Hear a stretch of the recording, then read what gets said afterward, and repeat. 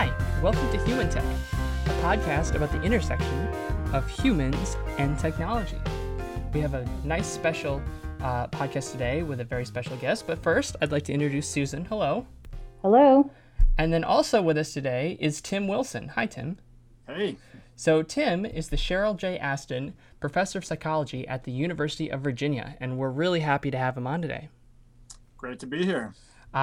Before we start, I just want to say again that if you're new to the podcast, you should listen to the old podcasts. Not that they're in order, but just because they're fun.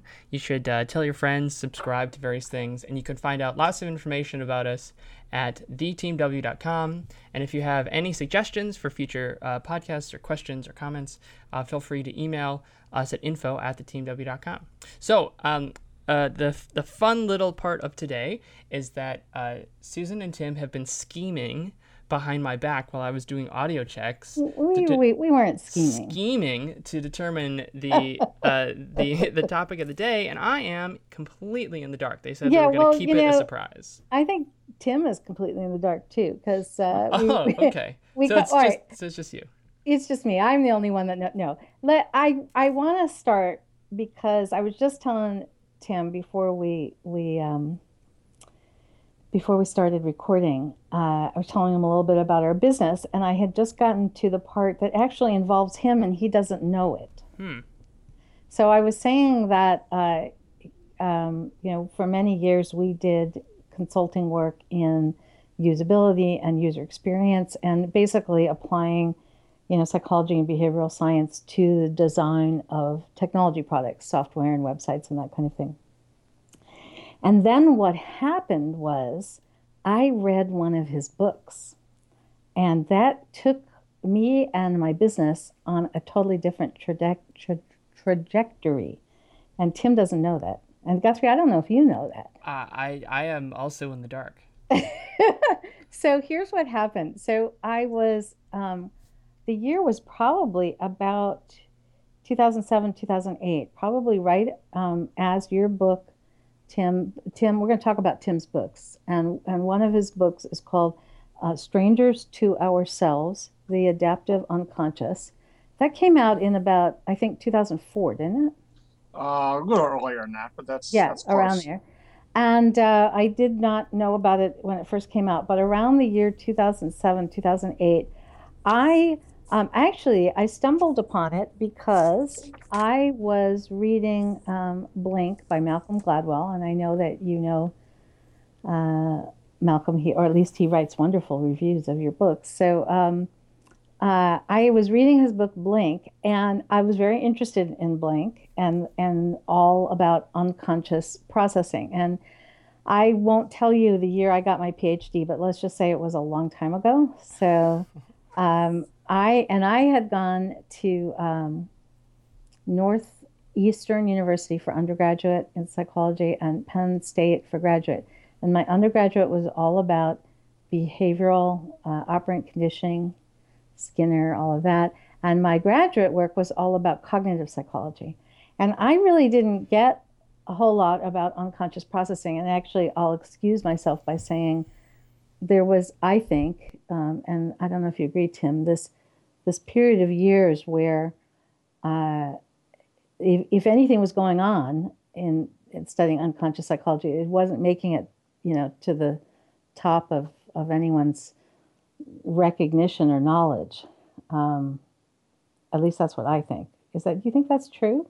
Oh, definitely. And yeah. I attribute it to the long shadow of psychoanalysis. Right. The whole Freud thing that we kind of, scientific psychologists kind of said, forget that, right? Yeah.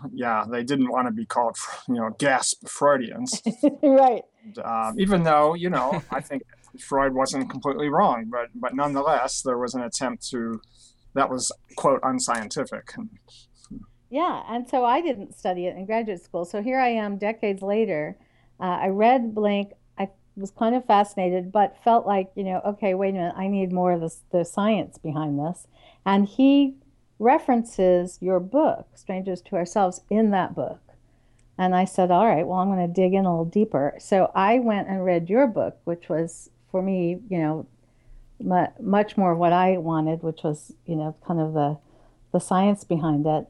And as a result of that, that just sent me off on I mean, I was reading all the research you were talking about in that book.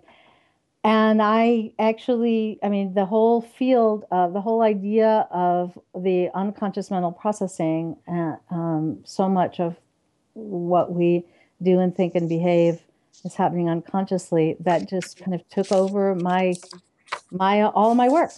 So I ended up applying that to technology design and writing books about it and giving speeches about it. And that's a lot of what we do. So it's your fault. Well, I'm humbled. That's a great story.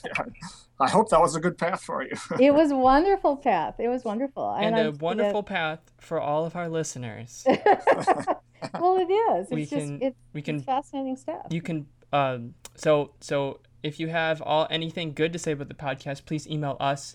Anything bad, please blame Tim. There you go. That's not true. So I do want to recommend, though, to people listening, if you have not read the book, Strangers to Ourselves, The Adaptive Unconscious. Now, I love long, ponderous academic books, of which this is not. So when I read a book that is not, long and ponderous, I always want to mention that to people, because sometimes, they think, oh, I don't want to read, I don't have a PhD in psychology, I don't want to read that. But I think your book is, there's a lot of research in it, a lot of science in it, but I also think it's very accessible. Well, thank you. That was certainly my goal, to make it readable to, pretty much anyone. Yeah. So that was the first book you wrote. And, when we can talk about that on this podcast too, just all about unconscious processing, which on many other episodes, we talk about that in general. But then before we go off on a particular conversation, let's talk about your second book, which is called Redirect, which is another book I absolutely loved. So just so you know, I do talk about you and I talk about your books, and I give you full credit for everything when I give talks. So Redirect is interesting, and it's really different. It's not just more stuff, although obviously it calls on some of the work in your first book.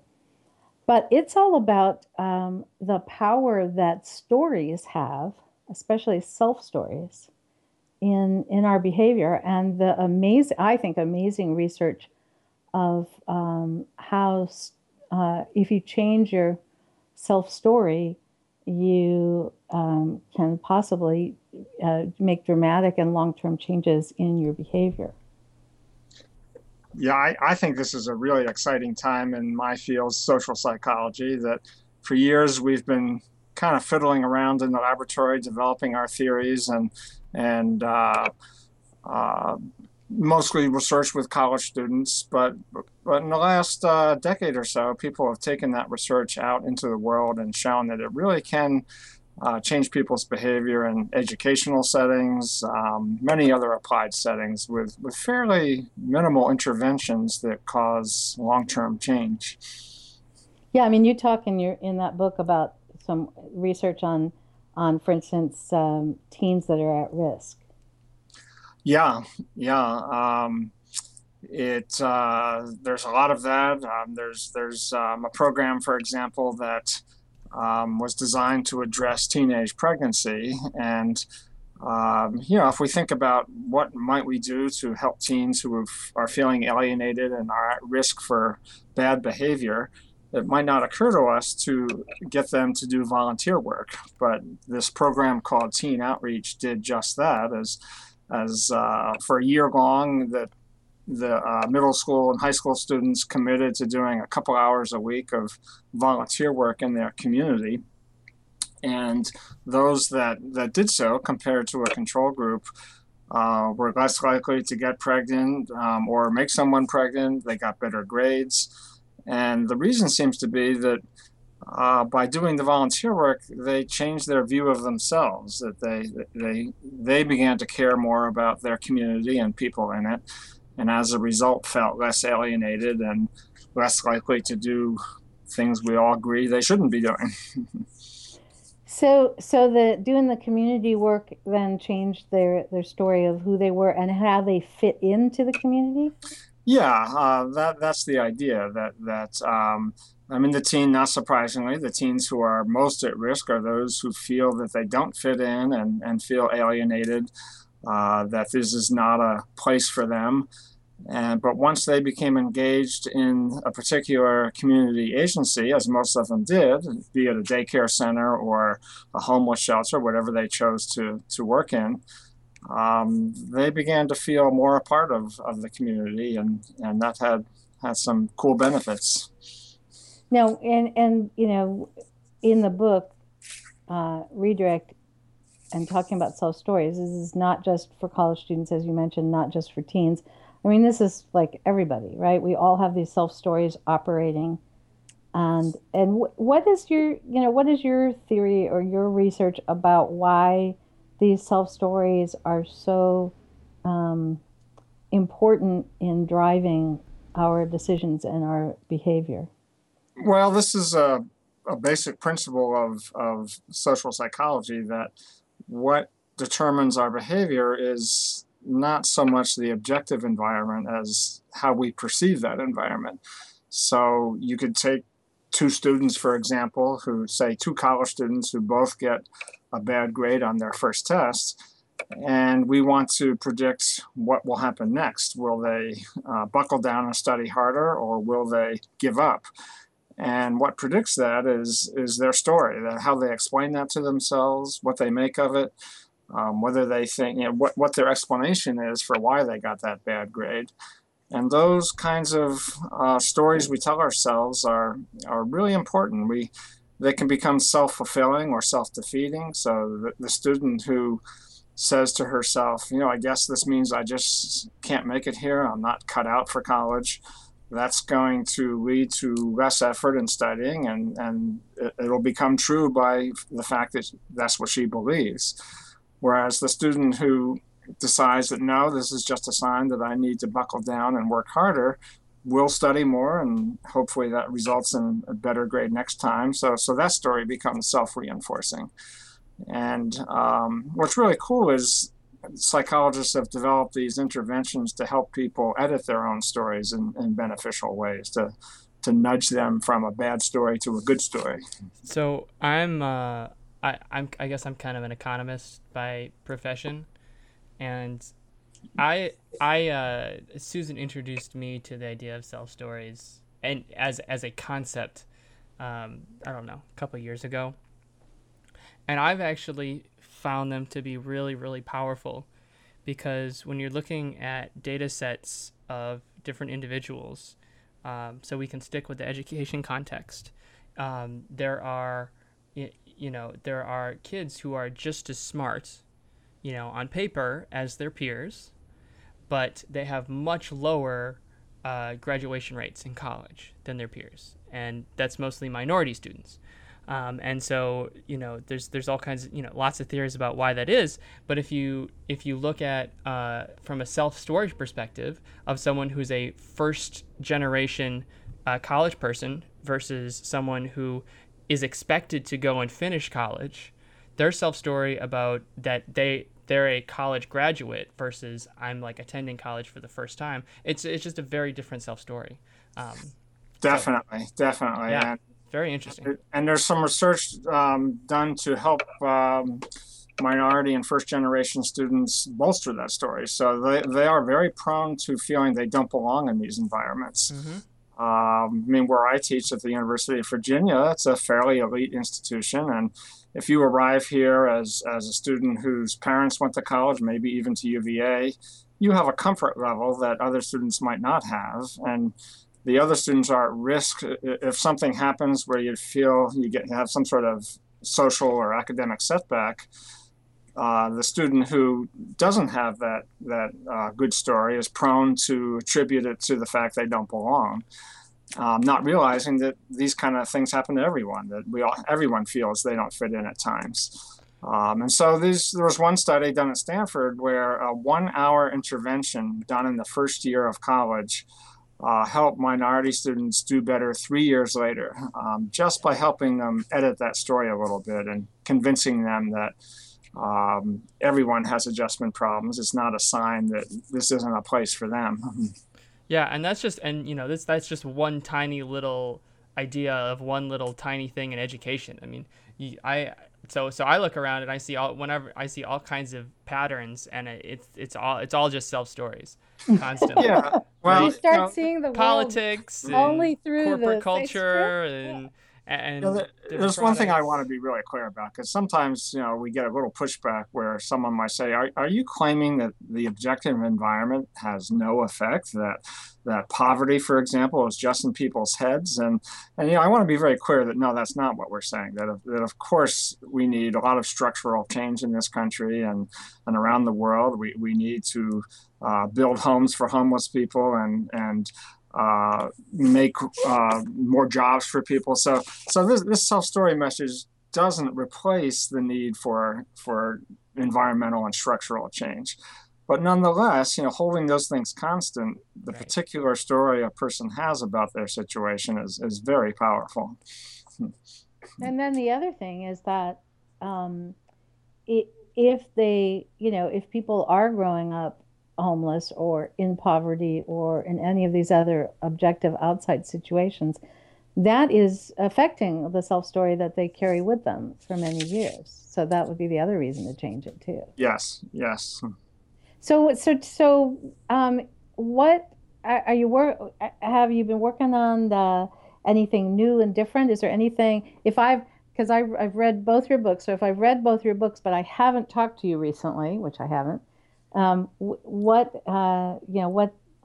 could you tell us that's a kind of new research going on, or what avenues are you going to be exploring next? Sure. We have lots of stuff going on, and I think the main thing is, it's kind of like now for something completely different. It's really a different topic, and we got interested in the question of why is it that so many of us are obsessed with our devices, our phones, and unwilling to just take a moment and enjoy our own thoughts. After all, we have this big brain that's stocked full of pleasant memories and the ability to look forward to things in the future or even create imaginary worlds. So given that ability, why don't we use it? Or why are we so prone to want to check our email or text somebody? So we've been doing these really simple studies where we ask people to spend a short amount of time, maybe 5-10 minutes, just entertaining themselves with their thoughts. Just take that time however they want. We don't tell them how to do it, but the goal is to have a pleasant experience by thinking. And we started this out without really a firm expectation of what would happen. I kind of thought people might enjoy this, but it turned out most people didn't. That they found this hard. I don't mean they were pounding the walls saying, let me out of here, but on average it wasn't so great. And our study that got the most attention was one where we gave people the opportunity to give themselves an electric shock if they wanted. It occurred to us to wonder whether people might find this so unpleasant that they prefer a negative stimulation to no stimulation. And what happened? So we did this study where this was with college students, and they came in and we asked everyone if they were willing to take a sample shock to sort of see what it was like, and everyone agreed. This was kind of like a severe static electricity shock. It wasn't, it was painful, but not super severe. Yeah. And so people did this, and they told us that, that was, kind of unpleasant. And then we said to people, well, imagine we gave you $5. How much would you pay us, if anything, not to have to get another shock? And on average, people said, well, a couple of bucks I think I'd give you, because I don't want another shock. So then we said, okay, now we're going to leave you here for 15 minutes. And we want you to spend that time just enjoying your thoughts, however you choose to do so. And, by the way, the shock apparatus is still live. And for any have reason you fun. wanted to shock yourself again, you could, but really, the goal is to enjoy your thoughts. And again, it's one of those studies. In fact, that my graduate students and I had some pretty big disagreements. Some of us felt, why would anyone give themselves a shock right after telling us they'd pay us $2 not to? And others thought, well, if you get bored enough, you might want to do so. Well, long story short, 2/3 of the men and a quarter of the women shock themselves at least once. And the gender difference we're not too sure about. We generally don't find gender differences in these studies. There's some evidence men are more sensation seeking, but I think the bottom line is that it's hard to deliberately maintain a pleasurable stream of thought. Yes, we all enjoy letting our minds wander sometimes, but to have this goal of enjoy yourself is difficult. And the alternative of a little shock is appealing to some people and as an alternative. Now, we've made some progress in making this easier for people, because I remain convinced that this should be a tool in our mental toolbox, that we should have this ability to at least spend a few minutes enjoying our thoughts. And we could use that at times when we would otherwise go to our devices, or when we're trying to fall asleep or stuck at a traffic light. And we have made some progress in making it easier and more enjoyable for people. But as for the most part, absent that, most people don't enjoy it very much. So in my own personal experience, I'm one of the rare ones. I know a ton of people, especially my age. I went to law school, so especially in law school, who have trouble sleeping. Just everyone I know just can't fall asleep unless there's something going on. I'm one of the lucky ones. As long as I can lie flat, I can fall asleep just fine. I've never had any problems. I get my 8.5 hours a night. It's great. But I can certainly attest, if I had to do that, I would probably shock myself once or twice.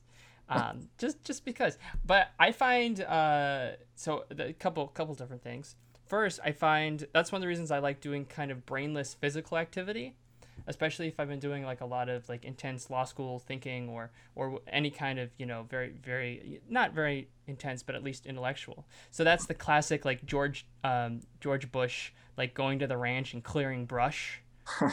Or my dad chopping trees or something. Something. It's just like a physical activity. So you're keeping preoccupied. It's not like you're just alone with your thoughts and worrying about the day or trying to figure out what you should do about health insurance or something. But it's still kind of a brainless. You can just kind of let your mind wander. Situation. And that's the other reason is like whenever I'm doing anything in my house, I always have a podcast on. When I'm at the gym, I have a podcast on. When I'm washing dishes, when I'm walking around, I have a podcast on. So you have a constant stimulation. So I have a constant stimulation. Yeah. Except when I go to sleep, then I have I can basically tell a story to myself. Usually, I'm a superhero, saving the world, superpowers. Generally telekinetic, but sometimes I can make fireballs with my hands. Or I'm playing basketball with famous people. That's how you go to sleep at night. Basically, and then that kind of just becomes my dream. So, that's interesting, because I have certain stock stories I resort to if I can't sleep, and some involve sports, some involve I try to get a very detailed imagery of hiking in a certain place nice. And to me, I usually don't have that much trouble falling asleep, so I don't have to do it for very long. But it does help to have topics, sort of stock topics to return to, I find. Yeah, like I've never tried that. When I was younger, I had one where I was a basil baron. Basil, as in the herb. As in the herb, I had like this farmland, and I just like exclusively grew basil. But then there was like some sort of research that came out that like basil was like crazy healthy for you, and it just became like essentially the new kale before kale was kale, because this was a number of years ago. So like they replaced all of the lettuce with basil for everything, and then I became like this quadrillionaire, and like took over, like made a farming empire. And then did you finally fall asleep? No, this was like a running story that I did for like a couple years. Now, would you imagine it at a very detailed level of you're planting the basil, you're tending, you're pulling the weeds, or is it more sort of a general, wow, I'm rich? Quite, yeah. It would be kind of like a, chapter by chapter. So I wouldn't be doing. I was definitely the business person. I would be doing the actual like, like walking through the fields, but then kind of like making big investments and stuff. Yeah, no, I don't. In my dreams, for the most part, I'm the hero, or I'm not picking. You don't do manual labor. You delegate. Yeah. It's not beneath me, but you're just busy doing the business end. Yeah, you're the brains behind it. I mean, if you had telekinetic powers, how much weeding would you do? Yeah. Now, Tim, do you wear glasses? I do. And Susan, I know you do. Yeah. And I also do. So when I fall asleep, generally, or in my mind's vision, things are kind of blurry for the most part. Because you don't have your glasses on? Something like that. Though there have been times, I remember very specifically, where I had like a lucid dream, I think that's the phrase. That was like in HD. It was like crazy high resolution, way higher than my normal thoughts are. So I specifically remember having that and being like, oh, wow, this is crazy. But normally my kind of mind's eye is at a pretty low resolution, a little blurry. Dreams are fascinating in many ways, but one is that obviously we are the author of the dream. I mean, there's no one but us who is making up the story, but we experience it as the actors. We don't experience the script writing. We are just acting it, not knowing that part of our mind behind the scenes is directing the action and writing the script. And I think that's one reason it's harder to do when we're awake is that you have to kind of simultaneously script write and experience. That makes it more difficult. It makes perfect sense. I had a dream again recently that I remember where I was in an improv comedy situation. And I did this really funny bit with a guy on stage, right? But I was doing it with myself, right? Like, it was my dream. I was just doing the bit with myself. But if I was completely awake, it wouldn't be funny. There would be no like give and take. It wouldn't work. Right.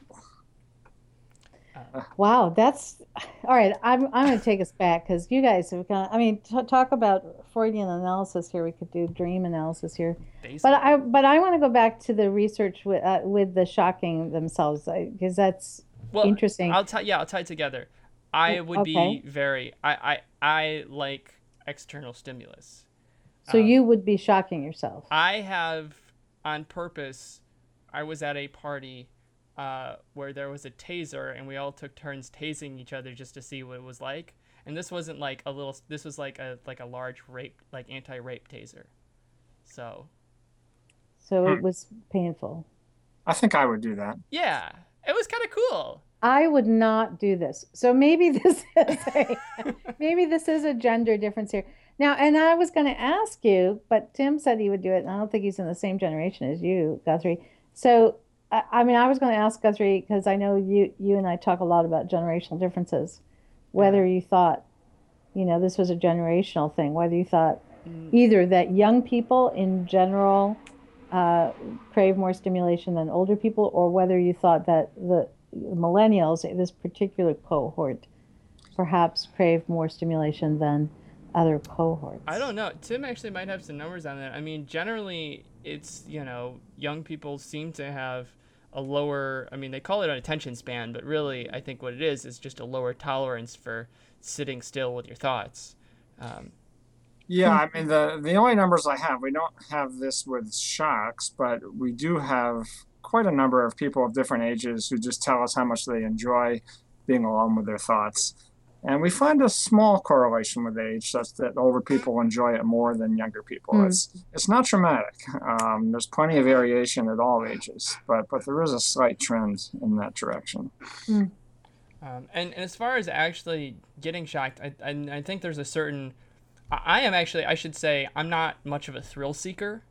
I like doing exciting things, but I'm not an adrenaline junkie. I mean, I have friends who love roller coasters and want to jump out of airplanes and, climb mountains, like watch horror movies. I'm not much of that kind of a person, just personally. So I guess it's strange that I would probably want to shock myself, because you would think that there'd be like some sort of correlation between those who would like to take, do, roller coasters and horror movies, and those that would want to shock themselves, but I don't know. Guthrie, are you a meditator by any chance? Have you tried meditation? Yeah, I used to meditate rather frequently. I don't so much anymore, but yes. Yeah, and because Tim, I was going to ask about this. I do mindfulness meditation, and I actually am teaching a mindfulness meditation course in September. So, for instance, I was an expert witness for the FTC a couple of years ago, and I was waiting to go in front of the judge, and they put us in this tiny room. I was there with like three other people, and we had to sit there and not talk to anyone. We weren't even supposed to talk to each other, and we certainly couldn't talk to anyone outside of that room. And we were in there for approximately 7 hours. Wow. We could go out, and they gave us little breaks to go to the restroom, and that was it. And they brought us some food.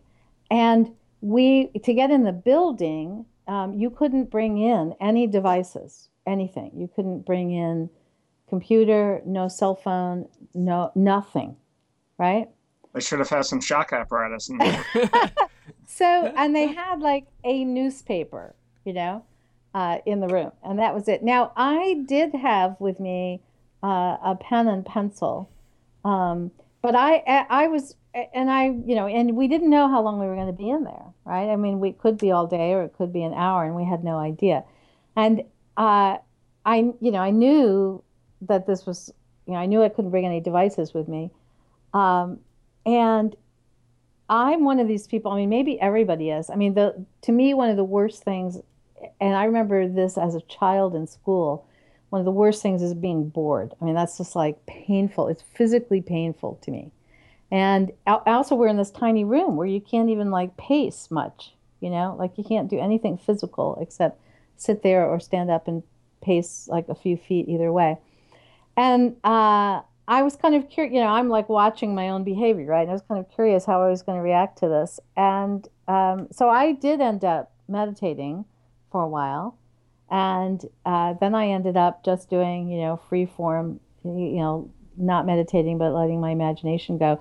But eventually I got out the paper and pen, and I was making extensive like to-do lists and business planning for the future, just anything to get my mind engaged on something in particular.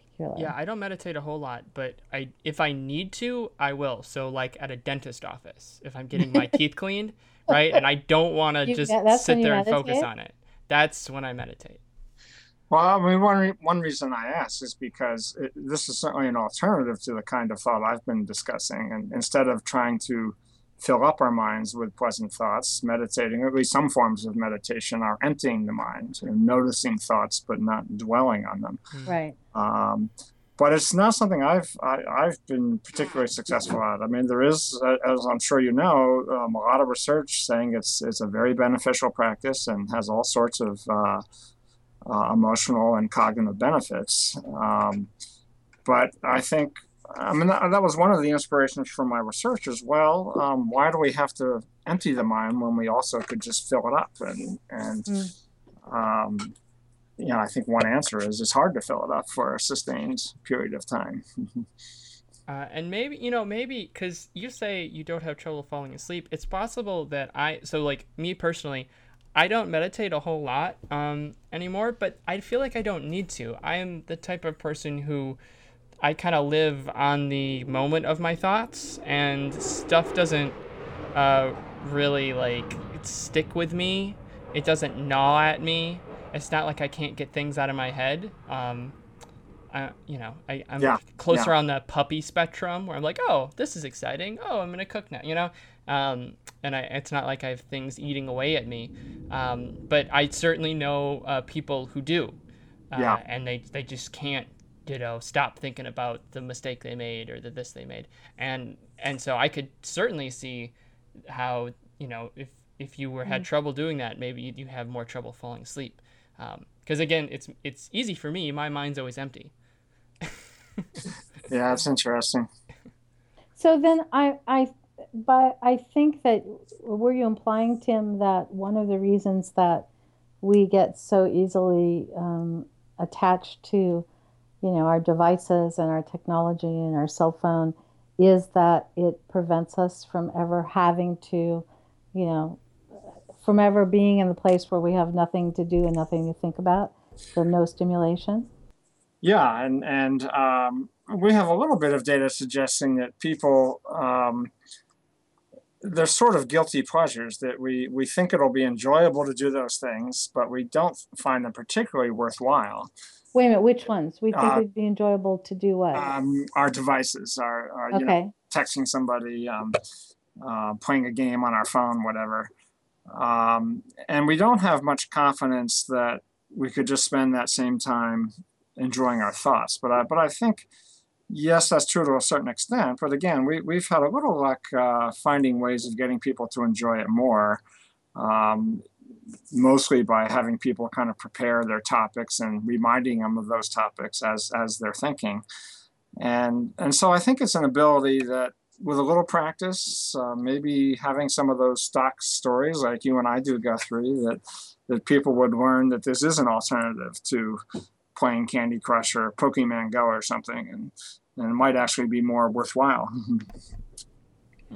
So, shouldn't we create an app for this? Well, it's funny you say that, because we're doing a study now where we're asking people to do this in their daily lives.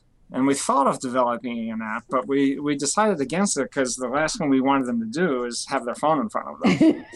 And, What about an app that was like on paper? well, that's your great minds think alike, because What is an app that's on paper? What does that mean? well, what we ended up doing is just being very retro and giving people index cards in which they wrote down topics they would enjoy thinking about. And these are connected with a metal ring, and we ask them to carry them around with them during the day. And when they have a few moments of downtime, to just take out those cards and flip through them and find a topic they would enjoy thinking about. And this is, the study's ongoing, so I can't tell you the results, but we're comparing that group to others who are asked, instead of trying to have pleasant thoughts, to spend that same time planning out their next couple of days, or a group that just does whatever they would normally do, such as consult their phones. And so we'll see whether there is any benefit to doing this in one's everyday life. So what's your measurement going to be? We asked them after each episode. We just asked them to evaluate how bored they were, how meaningful it was, and then at the end of the day, they fill out a survey where they tell us how they're feeling and how worthwhile these activities were, that sort of thing. So the original app that was on paper, I don't know if you guys had this when you were in school, but like in third grade, you could take a little piece of paper and you fold it in a certain way, so it almost makes like a toucan beak, but there's four of them, and then they kind of pinch together, and then you can open one way, and then depending on like how so if someone gives a word and then you do the number of letters in that word like together, and then like up wide, Yeah. and then you pick a certain like leaf, Yeah. and then that leaf has like an action. So you're saying that but you'd have to do this with yourself, You right? can do it with yourself. And so you're saying, rather than index cards, use what is that called? What are those things called? There is a name for it. I'm trying to think. I can't come up with it. So I'm just saying that there have been basically what is an app, but the equivalent of a paper app. Equivalent of a paper app. Sure. That's yeah, I'll be Tim. Well, I'm gonna have to follow up with you on this because I'm very interested in what the result is of the research and what you find and whether people enjoyed coming up with their own stories.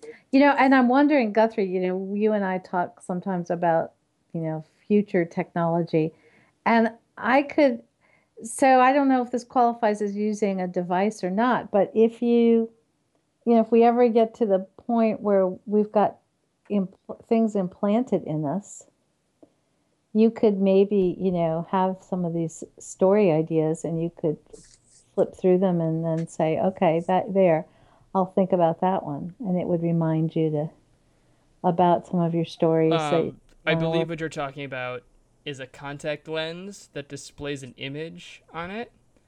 And that might work. Yeah, but the problem is that then everyone will just be watching porn all the time. No. Yes, they will. That if you have a contact lens that displays images only you can see. I was thinking more of Basil King or Basil King. Sure, that might happen a little bit. I'm just telling you. Given the propensity of people, all right, you're right. We to consume porn on any device they can get their hands on. How about if we don't? Well, then I don't want to do the contact lens as the image. How about if we just have words that appear in your brain? With Basil. But if you can make a word appear, you can play a movie. All right, forget it. Then we'll just do it. Then we'll do non-electronic versions. Paper, she says. I want paper. We're sticking with paper and pen. So, Tim, do you have any other books in mind coming up? Does anyone convince you to write another book?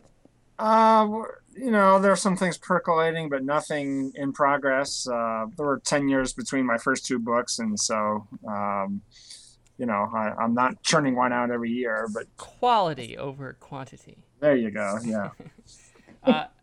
Tim, is there anything else that you'd like to promote?